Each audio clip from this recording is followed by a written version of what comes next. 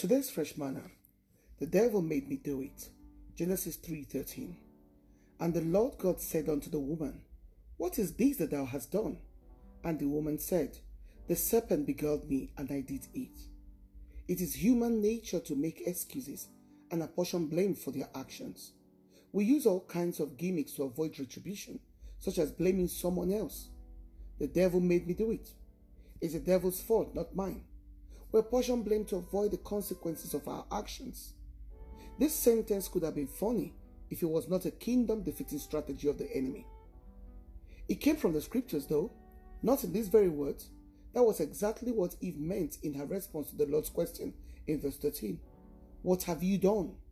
Her response, the serpent deceived me and I ate. People of all ages try to avoid consequences. Unfortunately, not realize that we're still playing into the enemy's hand by not owning up to our mistakes and sin. Jesus' death defeated the devil on the cross and publicly shamed him according to Colossians 2:14-15. So now, the devil tries to defeat us through deception and not through any power. He has none, as all power belongs to God. He's only shooting blank, powerless bullets. The devil tempts us to sin as stated in Genesis 3, Luke 4, and 1 Peter 5:8.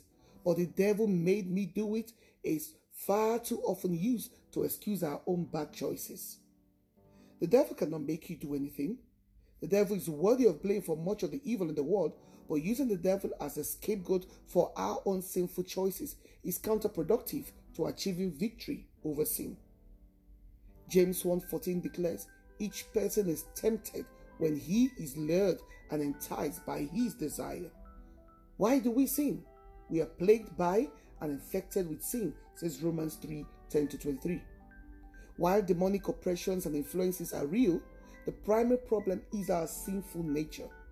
Now, the works of the flesh are evident: sexual immorality, impurity, sensuality, idolatry, sorcery, enmity, strife, jealousy, fit of anger, revelries, dissensions, divisions, envy, drunkenness, orgies, and things like these, listed in Galatians 5:19-21.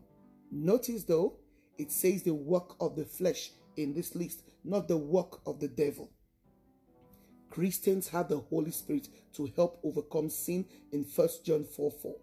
If we sin, we have no excuse. We cannot blame the devil. We cannot blame our circumstances.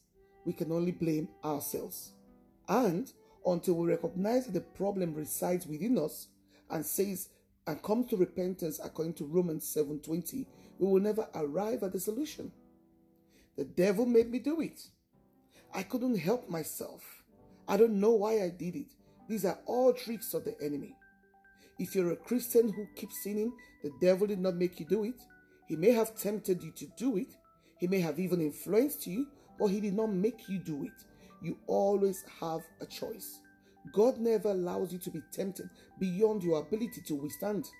And he always provides a way of escape, declares 1 Corinthians 10:13. A Christian saying, the devil made me do it, is denying the truth of 1 John 4:4.